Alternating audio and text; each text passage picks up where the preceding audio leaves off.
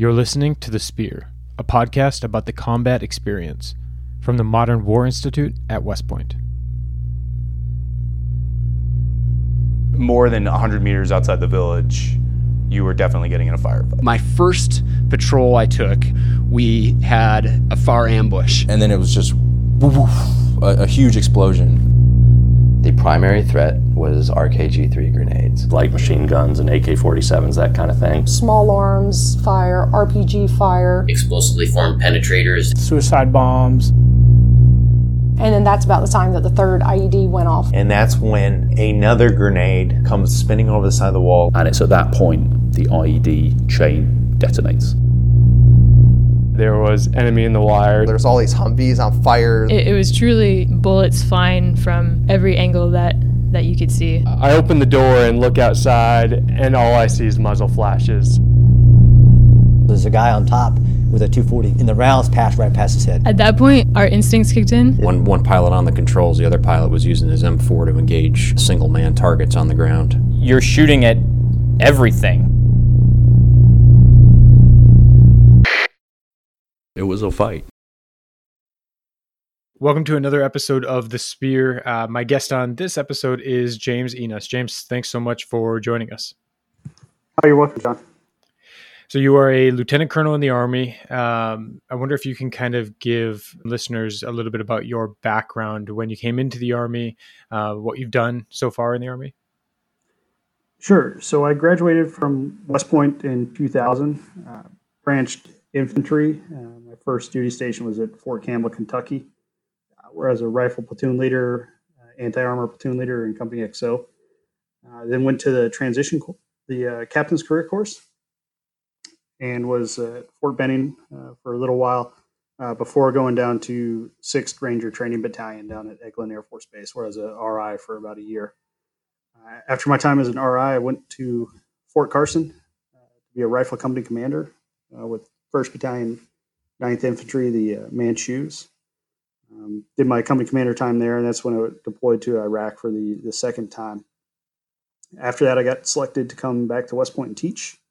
So I came back, did my PhD at MIT, taught in the systems department for a few years. Went to the joint staff, and then came back, got my PhD in systems engineering, and I'm back at West Point now teaching in the systems department again as an academy professor. Okay. So we're going to tell, you're going to tell a story, I guess, share a story from 2006 in Ramadi, Iraq. Was that from your first deployment?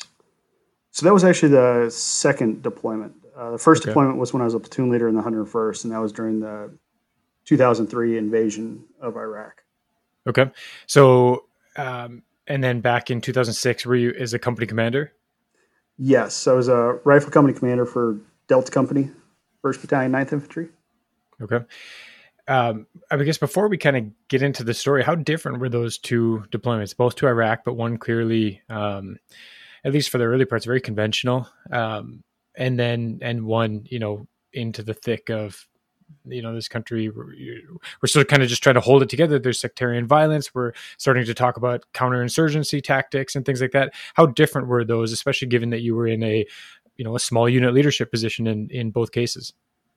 Sure. So, in some ways they were very different, right? I mean, during the invasion, right, we were focused on really getting to Baghdad as fast as possible and defeating the conventional Iraqi army. But that quickly turned into an insurgency type of fight while we were there. So the 101st pushed forward up through Baghdad, Najaf, Karbala along the way, and then out towards the west, and finally wound up in Mosul, where we kind of stationed there for the duration of that first deployment. And that's really where it started to transition more to the not so much counterinsurgency, because there wasn't much of an insurgency up there, but it was much more of the nation reconstruction type of mission, right? So building schools, getting the government functioning again, those type of things. A small amount of insurgency started to peak in Mosul when we were leaving, but really not like it was in Ramadi in 2006, right? So when we went to the Anbar province in 2006, it was really a full counterinsurgency, right? And depending on where you were in the country, I think there were completely different perspectives on what was going on. Yeah. Much more of a kinetic fight out in the west in Anbar, right? Where Baghdad and to the south and even up in Mosul was much more of a soft,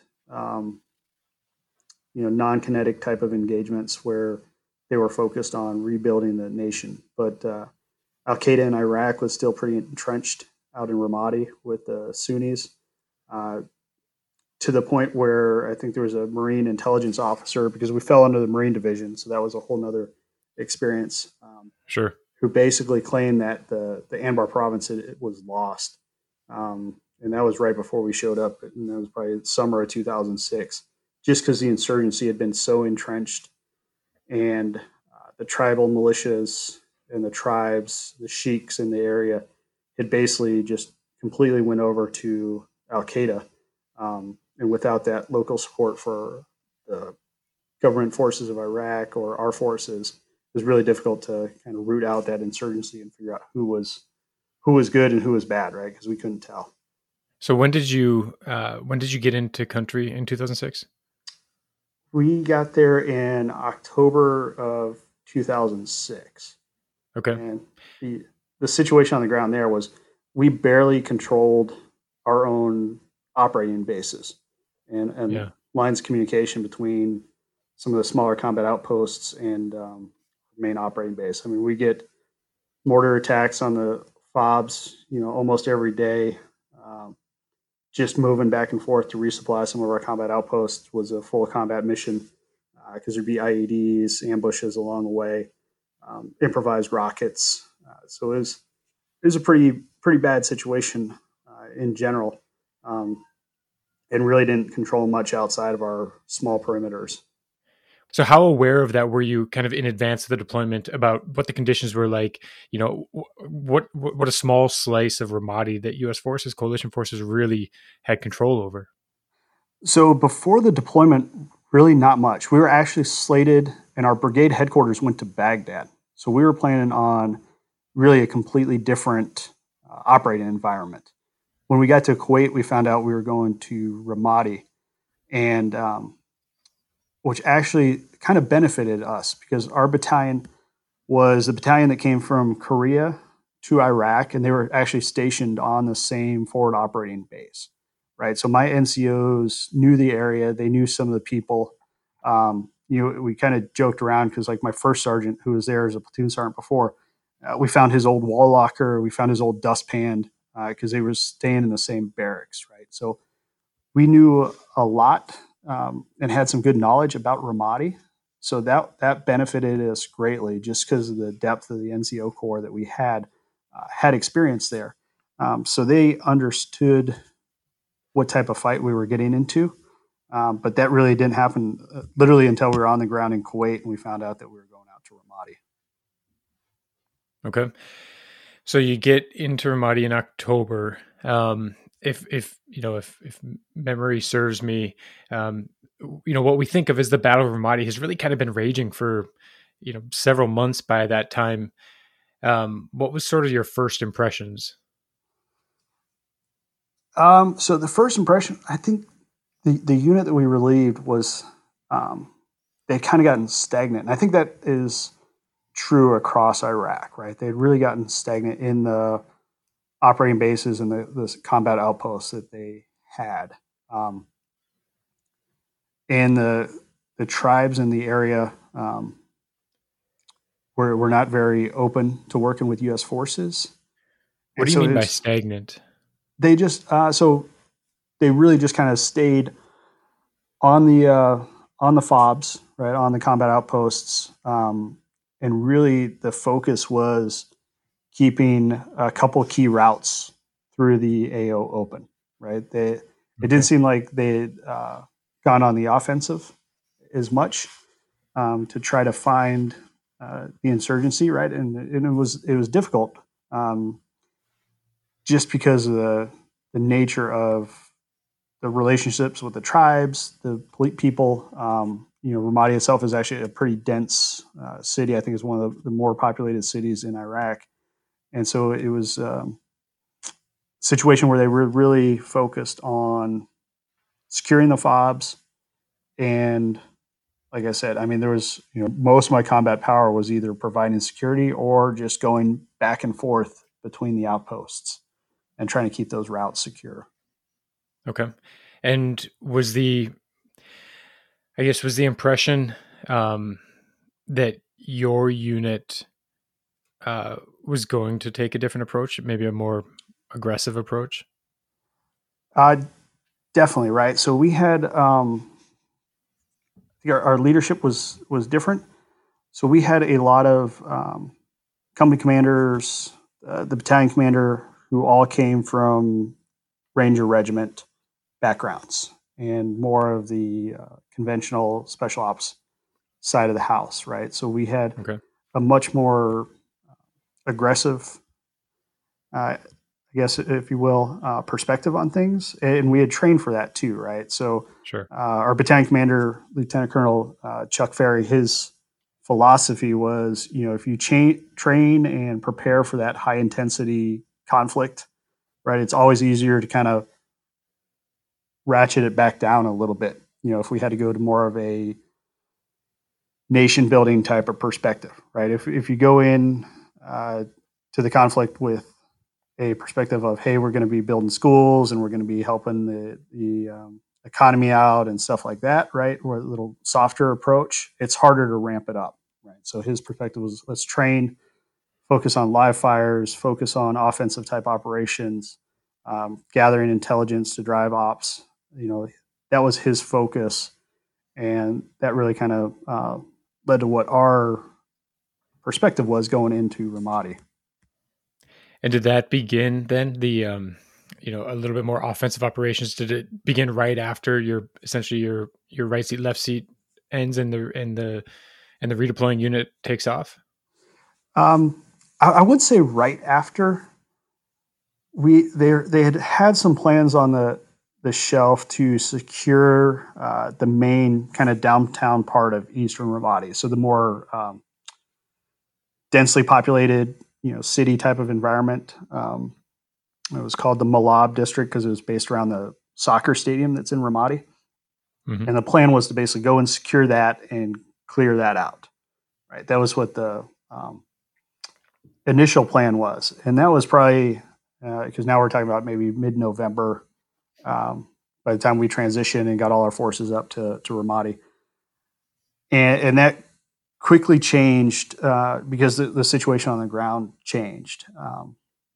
And it was actually Thanksgiving Day when the Al-Qaeda in Iraq really went after one of the tribal sheiks in our area.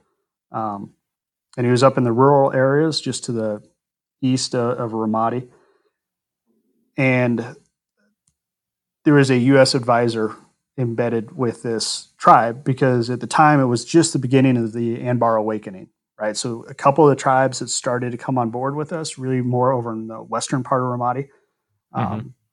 But we happen to have this one sheik in the rural area who was working with some U.S. advisors, and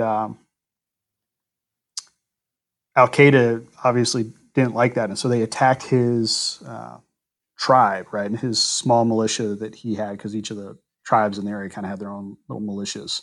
For security. And that really flipped and turned the corner for us, right? So he gets attacked. We basically get a cell phone call through this advisor that, that they're under attack and what can we do to help, right? So we got some ISR on station, some close air support, and we're able to help support them. And then we pushed up, we kind of, battalion commander threw together an element with our Bravo company, one of my platoons, and some other forces, whatever we could find, because our combat power was just so strung out, just trying to secure ourselves, and pushed up to help out and kind of help secure that sheik and that tribe up there. Okay. And then that's when we completely shifted focus, right? We're going to go downtown and kind of clear that out. And all of a sudden, the enemy and the situation has a vote in everything you do in combat. So we completely shifted focus to look out towards the more rural areas, where a couple of these tribes had started to support us, right? And that's really what you need in those areas, right? Because we can't tell who the insurgents are versus who the friendly tribes and friendly people are, but all those sheiks and the local population, they know, right? They can point them out in an instant of who's not supposed to be there and who's causing problems and who are the insurgents, who's Al Qaeda. Right. So once we started to get that support, we were able to take that as an advantage and use that. Okay. So the specific kind of story that I want to jump into took place then on December 4th, I believe, which is, a month and a half or so after you've gotten into country. It's now a week, I guess, or so, a week or 2 weeks maybe, since this kind of Thanksgiving incident where your mindset starts to shift. So can you kind of provide some context for December 4th? Is this a battalion-sized mission that your company is going to take part in, or what is it? So it was part of a battalion effort, but it was really just my company, right, was the main effort. We had our Alpha company was securing the Sheik. They traded out with our Bravo company. And then the battalion commander really focused the battalion on freeing up combat power so we could put an entire company on the offensive. And the idea was that Route Michigan is basically the main east-west supply route across Anbar, right? So it's like a 4 to 6 lane highway that runs almost from the Syrian border all the way into Baghdad, and it goes right through Fallujah and Ramadi. So one of the main highways that goes through there. That was kind of the southern boundary, if you will. And then there was a small choke point between the Euphrates River and Route Michigan. And there were a couple of kind of just improved roads that went through there. And so the idea was to attack into that area, cut it off, and that would prevent the insurgents from moving east and west through the area, right? So they could basically stage out further east away from U.S. forces, come in through this choke point, and then attack either our bases or the tribes that were in that area. So the idea behind the mission on December 4th was to go into that area and secure that crossing point. There was some crossroads there that we were that was our main objective. And what was the terrain in this part of Ramadi? Because it's still, it's pretty central. But as I understand it, once you cross the Euphrates, it starts to become a little bit more sparse. Is that correct? Yes. So even right outside of Ramadi, right? So this was not a built-up area. More rural, right? So still some houses, but definitely more spaced out. Some date groves, right? So the palm tree groves where they were growing dates. Some farmland, some open spaces. In small, I guess, villages, for lack of a better term, right? Sporadically placed, but much more open, much more rural than the city part of Ramadi. Okay. So what's the you're the company commander then? This is a company mission. What's sort of, you said there's a crossroads that's your objective. What's your sort of plan? What do you brief your platoon leaders? Sure. So it really happened in kind of two phases. Initially was the idea. The night of December 3rd, right? So in darkness, we would move up on foot, secure the crossroads, and a little bit further to the east so that we could observe the main route, basically the high-speed avenue of approach that's coming from the east. Secure those two locations, and then search the immediate area, see if we could find anything. We really didn't have specific intelligence that was telling us that, hey, there's a cache in this location or anything like that. We really had no links to that area, right? We didn't have any low-level contacts. Our MI detachment didn't have any sources in the area, so we were kind of going in a little bit blind, other than the fact that we knew it was probably going to be several IEDs. The roads would be dangerous, and there's pretty good potential for insurgent activity in the area. And then in the morning, when first light hit, I would bring my first platoon, would come up and clear the road up to where we were at, so that we would open up a supply line, and then we could bring in supplies with my XO. Had a small team do resupply, any CASEVAC, any of those type of things. But that would go the next morning. Was the idea behind that, and just basically clear the road, make sure there were no IEDs. If they found them, they would get EOD in to reduce those, and open up a line of supply for us. Okay, and so can you walk us through, I guess, what happened that day then? Sure. So the night of the 3rd, right, was pretty uneventful. We moved in, no real issues. We're able to secure a couple strong points in some houses that had some good overwatch. I was with the 3rd platoon kind of in the center, overwatching the crossroads. My 2nd platoon moved out a little bit further to the east. The initial building that they were going to go in was completely destroyed. It had been leveled, sometime in the past. So they moved into a spot kind of in some date groves, so that they could have some good fields of fire and could observe the road coming in. And then we really kind of settled in for the night without much happening. We didn't even really find anything as we searched the immediate area, right? And then the next morning, right, December 4th, 1st platoon came up. They came up through the road. Were able to make it up to our location. And that was probably by mid-afternoon, early afternoon.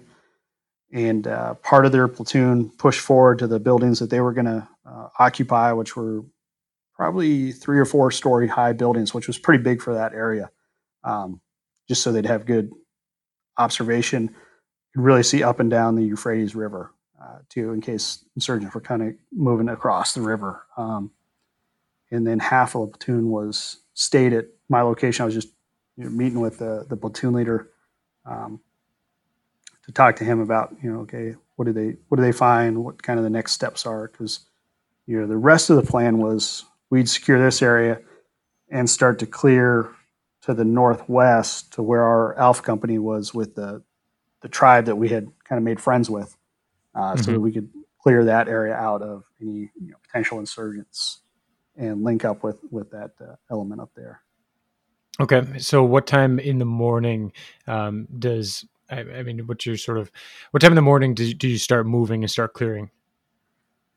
That was probably 7, 8 o'clock in the morning. It was pretty early.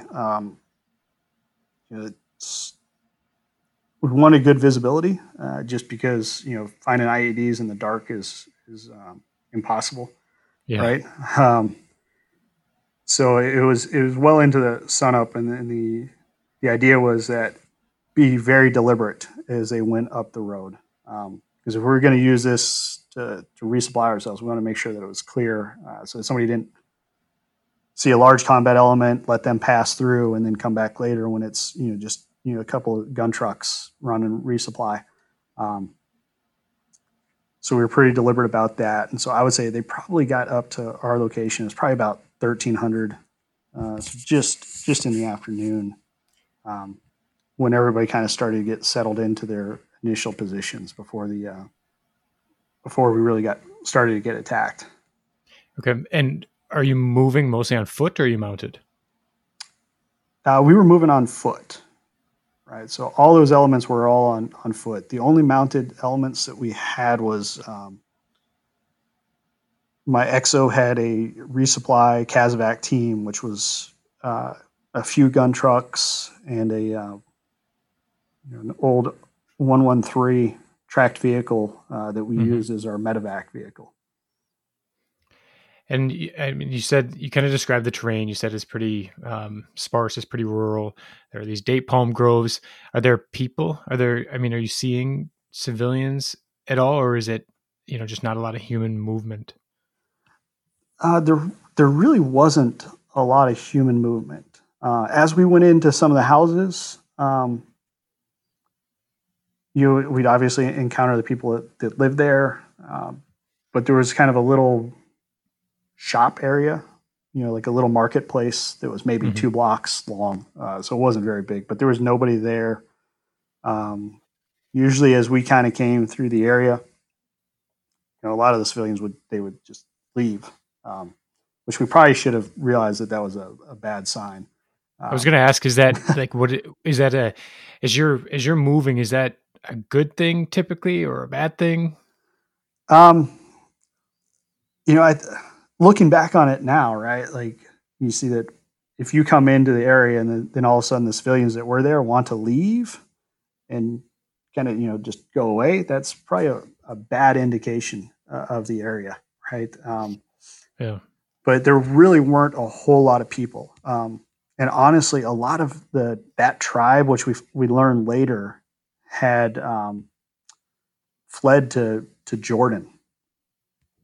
Because it's part of a large, there's kind of the hierarchy of tribes, right? So the mega tribe, I'm not sure what the correct term would be, right? But that larger tribe had a big presence in Jordan.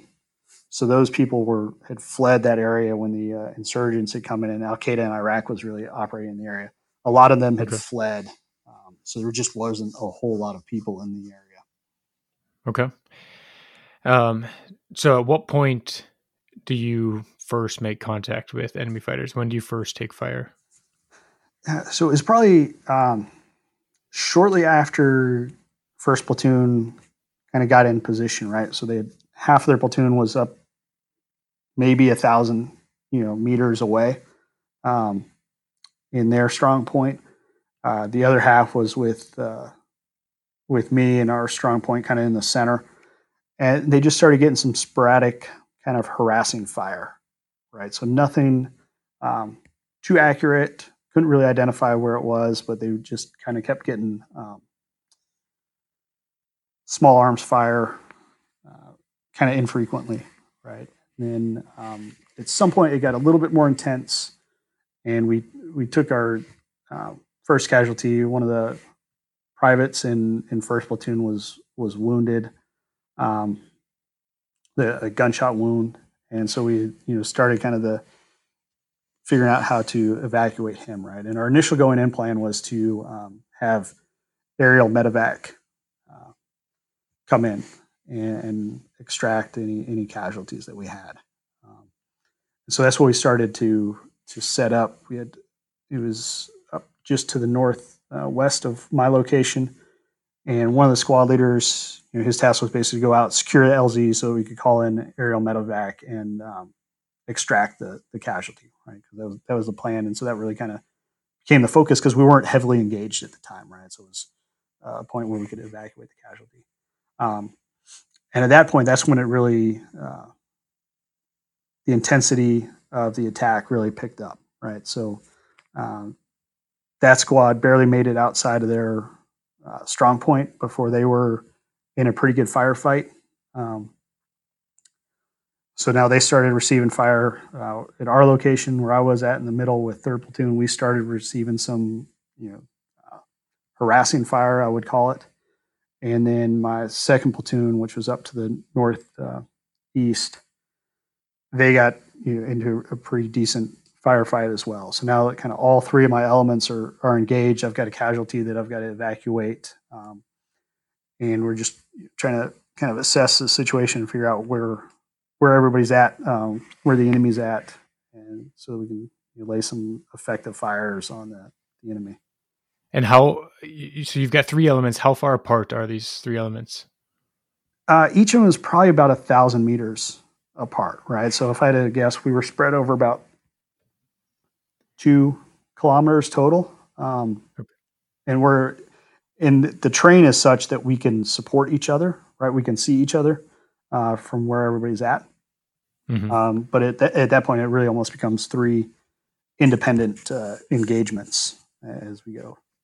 And you're in the middle of these 3 groups? Correct. Yeah, no. So I'm in the middle with 3rd Platoon, basically just on top of a rooftop, trying to assess the situation, help out, push any assets that we can get.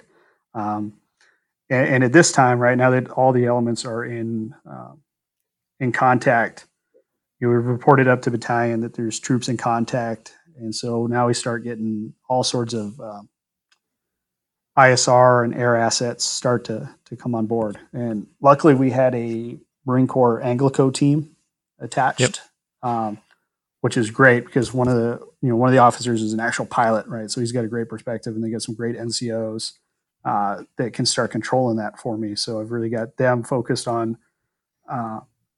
using the air assets we have at this time just to try to see if they can help identify some of the targets in the area. Yeah, that ties in really nicely with an episode that we just released with a Marine Corps officer who was part of an Anglico team. He was a forward air controller, embedded with an Army unit in Ramadi. Also in 2006, he told a story from earlier, I think in June, July, during the summer.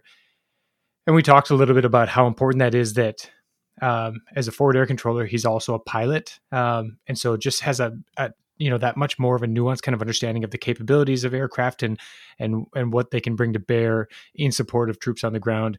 And it's just an incredible resource to have embedded with you, I would imagine. So what's your sort of decision point at that point?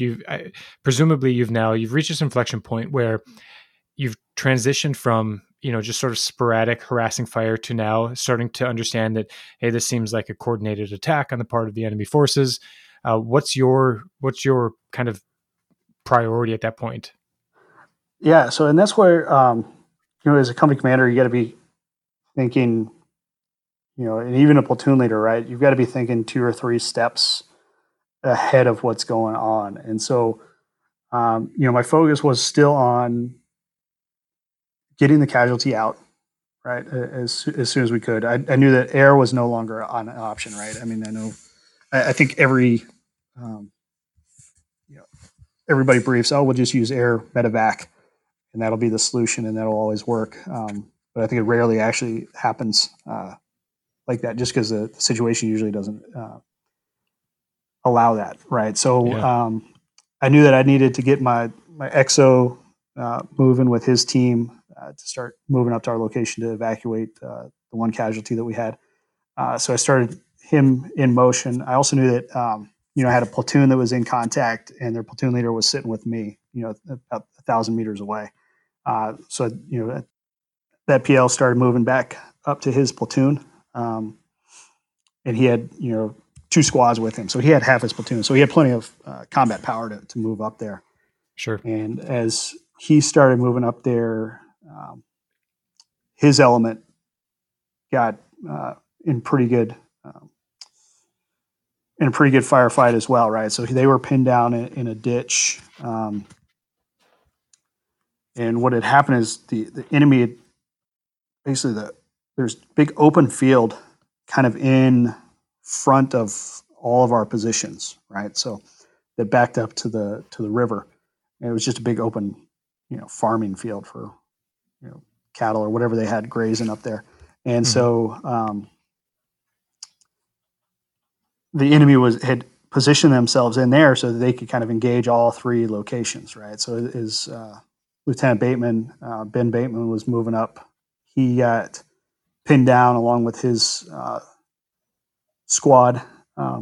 He was there, and then the squad leader that was moving with him, he actually got wounded as well, right? And one of his team leaders basically reached up, grabbed Sergeant Jackson, pulled him into the ditch with him, and potentially saved his life, right? But definitely helped out. And it's ironic because the team leader, before we had left, he got in some trouble, and Staff Sergeant Jackson, the one who was wounded, was the one who really stood up for him, right, and said that, hey, we should keep this kid in the Army. And here is, several months later, he winds up saving his life, and he wound up getting the Bronze Star for Valor that day. And but just kind of really interesting story of hey, how sometimes taking care of some of those soldiers that may have gotten in trouble pays dividends in the end because they're still good soldiers. They may have just screwed up one time. But calm, cool under fire. I think at the time he was a team leader, but he might have been a PFC. But they were like, hey, he's the one who can do the job, so they made him a team leader. And so got him, and so now I've got 2 casualties that I'm trying to evacuate, and really most of the elements are engaged. We're taking more accurate fire from where we're at, just trying to identify where the enemy is. Figure out kind of the next steps, and that's when we dispatched. I requested the heavy QRF. So we had a tank company that was attached to our battalion. Mm-hmm. So we had a tank platoon that started to move up with the XO so that they could get into position and provide some support for the ground forces, as well as help escort the XO and his team up so that we could evacuate the 2 casualties that we had now. How long did it take for the QRF to arrive? Probably wasn't more than 15, 20 minutes. We really weren't that far from the FOB where they were stationed. It probably felt like an hour or 2 that day. But they came on station. They had known the area. They had actually been in theater. They were probably on month 9 or 10 of their deployment, right? So they had been there for a while and overlapped with us. So they knew the area. They were able to get in position, and they started. A couple went up with the 1st platoon where Lieutenant Bateman was kind of pinned down in the trench. They were able to start providing fires, which allowed them to maneuver and get back up with their platoon. And they also, just with the optics that they have on the tank, they were able to do a much better job identifying the enemy and then passing that to myself and the Anglico team, so then we could bring in some more air assets to help us just kind of identify where the enemy was actually firing from. So how long have you been, engaged by this point? So at this point, it's probably been a good hour or so. And we also, when the insurgents saw the tanks start to move in, and some more ground vehicles, just the Humvees and stuff with the XO, they started engaging us with mortars. So they had mortars set up actually on the north side of the Euphrates. They had 3 or 4 different mortar positions that could range us, right? And so that added some additional complexity because now that's a totally different brigade's battle space, right? So now we've got to clear fires through brigade and up to the MEF, the Marine Expeditionary Force headquarters that controlled all of Anbar, in order to put some indirect fires, right? So my fire support NCO, along with the fire support team back at battalion, was working that coordination to be able to find the targets.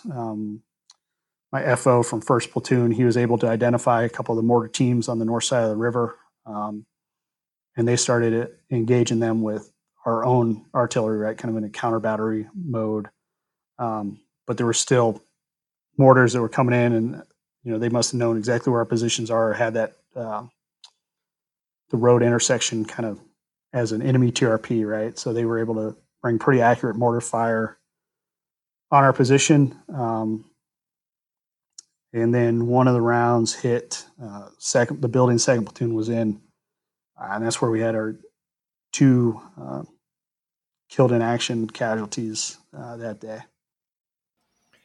So now you've got more casualties. You've got 3 elements from your company. You've got the tanks that showed up as part of the QRF, and you've got now some friendly counter battery fire.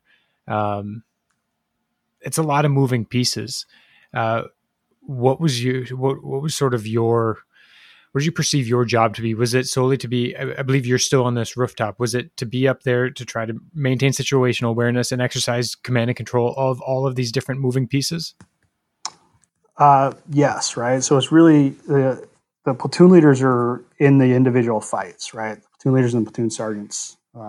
Really, in some cases, the squad leaders or the team leaders are the ones who are controlling the fight, right? So as a company commander, I saw it as my job to be the person who's looking a couple steps ahead, providing assets where I can, right, and trying to coordinate this this whole thing as we go. Because now, in addition to the 2 killed in action in second platoon's location, we had 2 or 3 others that were wounded when the mortar hit their position, and so now there's several people.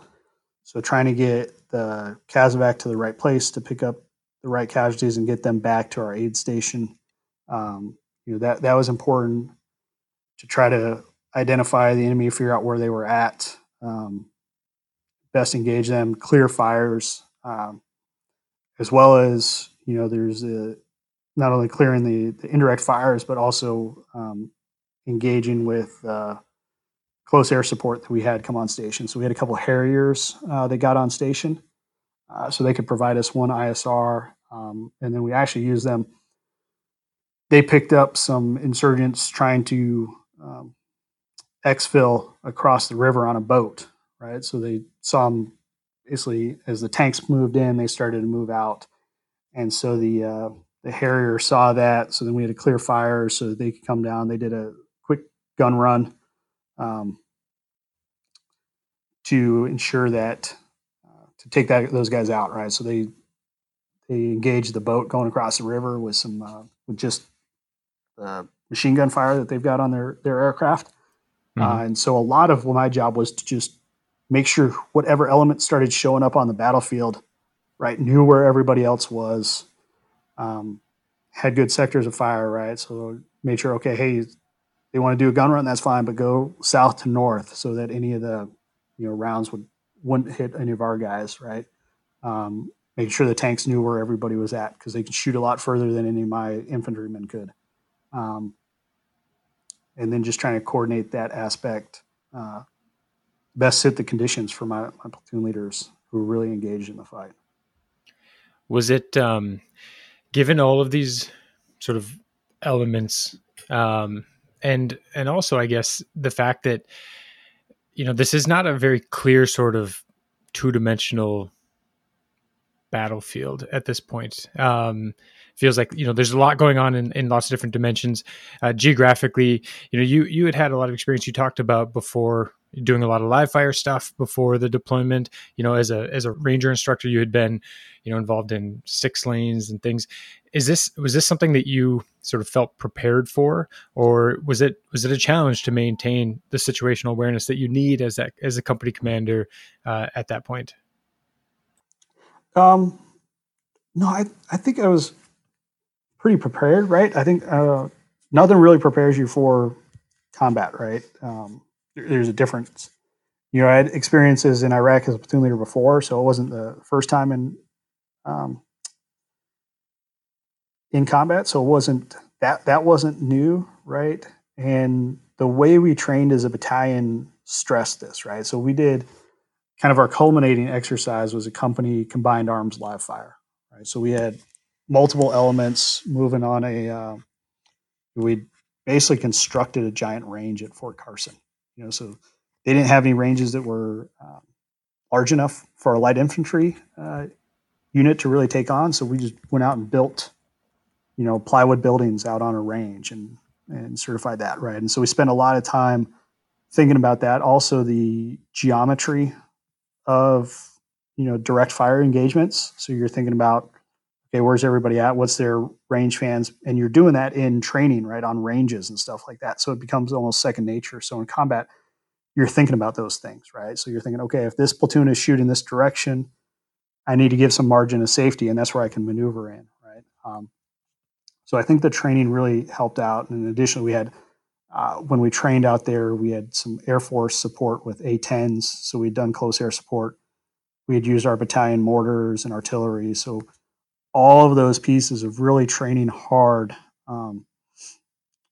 paid off, right? And having that focus on training for combat and not the non-kinetic stuff, but really focus on the kinetic fight prepared us for that, 1 or 2 days where we needed those skills in Ramadi. Wow.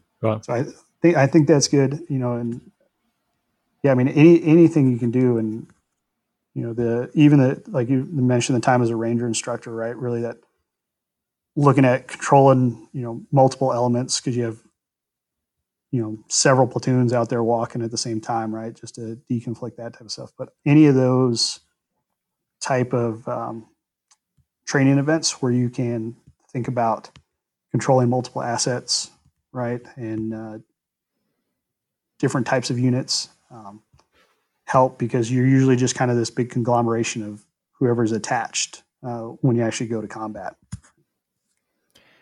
So, when you start that morning, your company, this is a planned operation. You have the initiative. Once you start taking fire, there's at least, and correct me if I'm wrong, but as soon as the enemy forces you to kind of stop moving or to occupy defensive positions temporarily, the enemy does get at least some form of initiative. At what point did you sort of feel like you had seized back that initiative and were, and you were winning the fight? Yeah, I think it took a little while, right? Like, it wasn't an immediate, oh, okay, we're just going to overwhelm these guys. This is how we're going to attack, and it's going to go how it's planned, right? I think it's kind of the airborne, mentality of, hey, you start planning until the green light comes on, stop planning until you hit the ground, and when you hit the ground, you start planning again, right? So thinking about the fact that you're always modifying your plan based on the situation on the ground, because things change. So to be able to do that was important. And I would say we finally started fully getting a handle, and the initiative started to shift, I would say probably about 30 minutes after the tanks showed up on station. So even with just their presence, right, the enemy that we were fighting wasn't completely deterred by that. A lot of times, when the tanks or heavy armor shows up, the insurgents kind of go away, right? And that wasn't quite the case this day, that they were still ready for a pretty good fight. But once we started to be able to identify the positions, right? And also, I think they had the other advantage of they had indirect fire too, right? So they were using their mortars in a very coordinated manner on our positions. So once we were able to counter that, get some indirect fire suppressing their mortar teams, some close air support that came in a couple times, one to do an actual gun run, another time was just kind of a show of force. And again, that's where that Anglico team really came into play, because I wasn't even thinking about that. And the Marine, I think he was a captain who was a pilot, he's like, hey, how about I just have them come in low and fast and just try to, get into the insurgents' decision, cycle. And so they did that. And that really helped out, right? And that's completely non-kinetic, right? They just kind of came in low and started shifting that initiative to our side. And then we just kind of kept building momentum, right? So we started getting the casualties evacuated. Once I had them back, en route back to the aid station, that was kind of one of the things that I was concerned about. Not only to start getting them treatment, but also just the danger that I was putting my XO in. Traveling up and down the roads with really no route clearance in front of him, right? He was just going to the different positions and picking up these casualties. So once we started getting that and almost kind of reset a little bit, right? It's no different than like plea boxing. When you get punched in the face, initially you kind of take a step back, but then you just got to regain your feet and figure out what's going on, and then you can start to go and be a little bit more deliberate about what your actions are as you go. And then was there a point at which you realized you sort of broken the back of this enemy attack? Yeah, it really started dwindling down. I mean, it was starting to get dark, right? So I don't recall ever looking at watch to figure out how long it take. The whole engagement took. It was probably 4 or 5 hours total. But it was starting to become dusk. We started to get settled in a little bit. The gunfire really stopped. Any small arms harassing fire from the enemy had stopped. And we felt pretty secure in our positions where we were at. But yeah, it just kind of over time. There wasn't some decisive movement, right, where I flanked the insurgent forces or something like that. I think they kind of just continued to, blend back into society, right? Mm-hmm. And but it started to calm down. I think after we engaged a couple of those mortar teams, and they had the battalion had spun a mortar finding radar towards our location. And evidently there was one or two that were even further down that we couldn't identify. But some great work from my forward observers, two of whom also got Bronze Star for valors that day. Because they're sitting there exposing themselves to small arms fire to try to figure out where these things are so they can get an accurate grid to engage them, right? But I think all those things kind of came into play in just that training aspect of, being calm under fire, calm under pressure really paid off. Yeah, I think that that's one of the most obvious kind of takeaways from this is the importance of training, hard training, realistic training, and creative training. Because honestly, as you were telling the story, and I'm kind of trying to picture this, all of the different pieces, the fact that this is very much a combined arms fight, and then you can describe, a training range that you guys built where you did all of these different things and how important that must have been to sort of prepare you for this. So the training piece is, I think, an important takeaway. But I want to ask you a question also about kind of small unit leadership. You're an infantry officer. The sort of infantry culture, especially at the small unit level, is very much this, sort of follow me mentality, rightly so.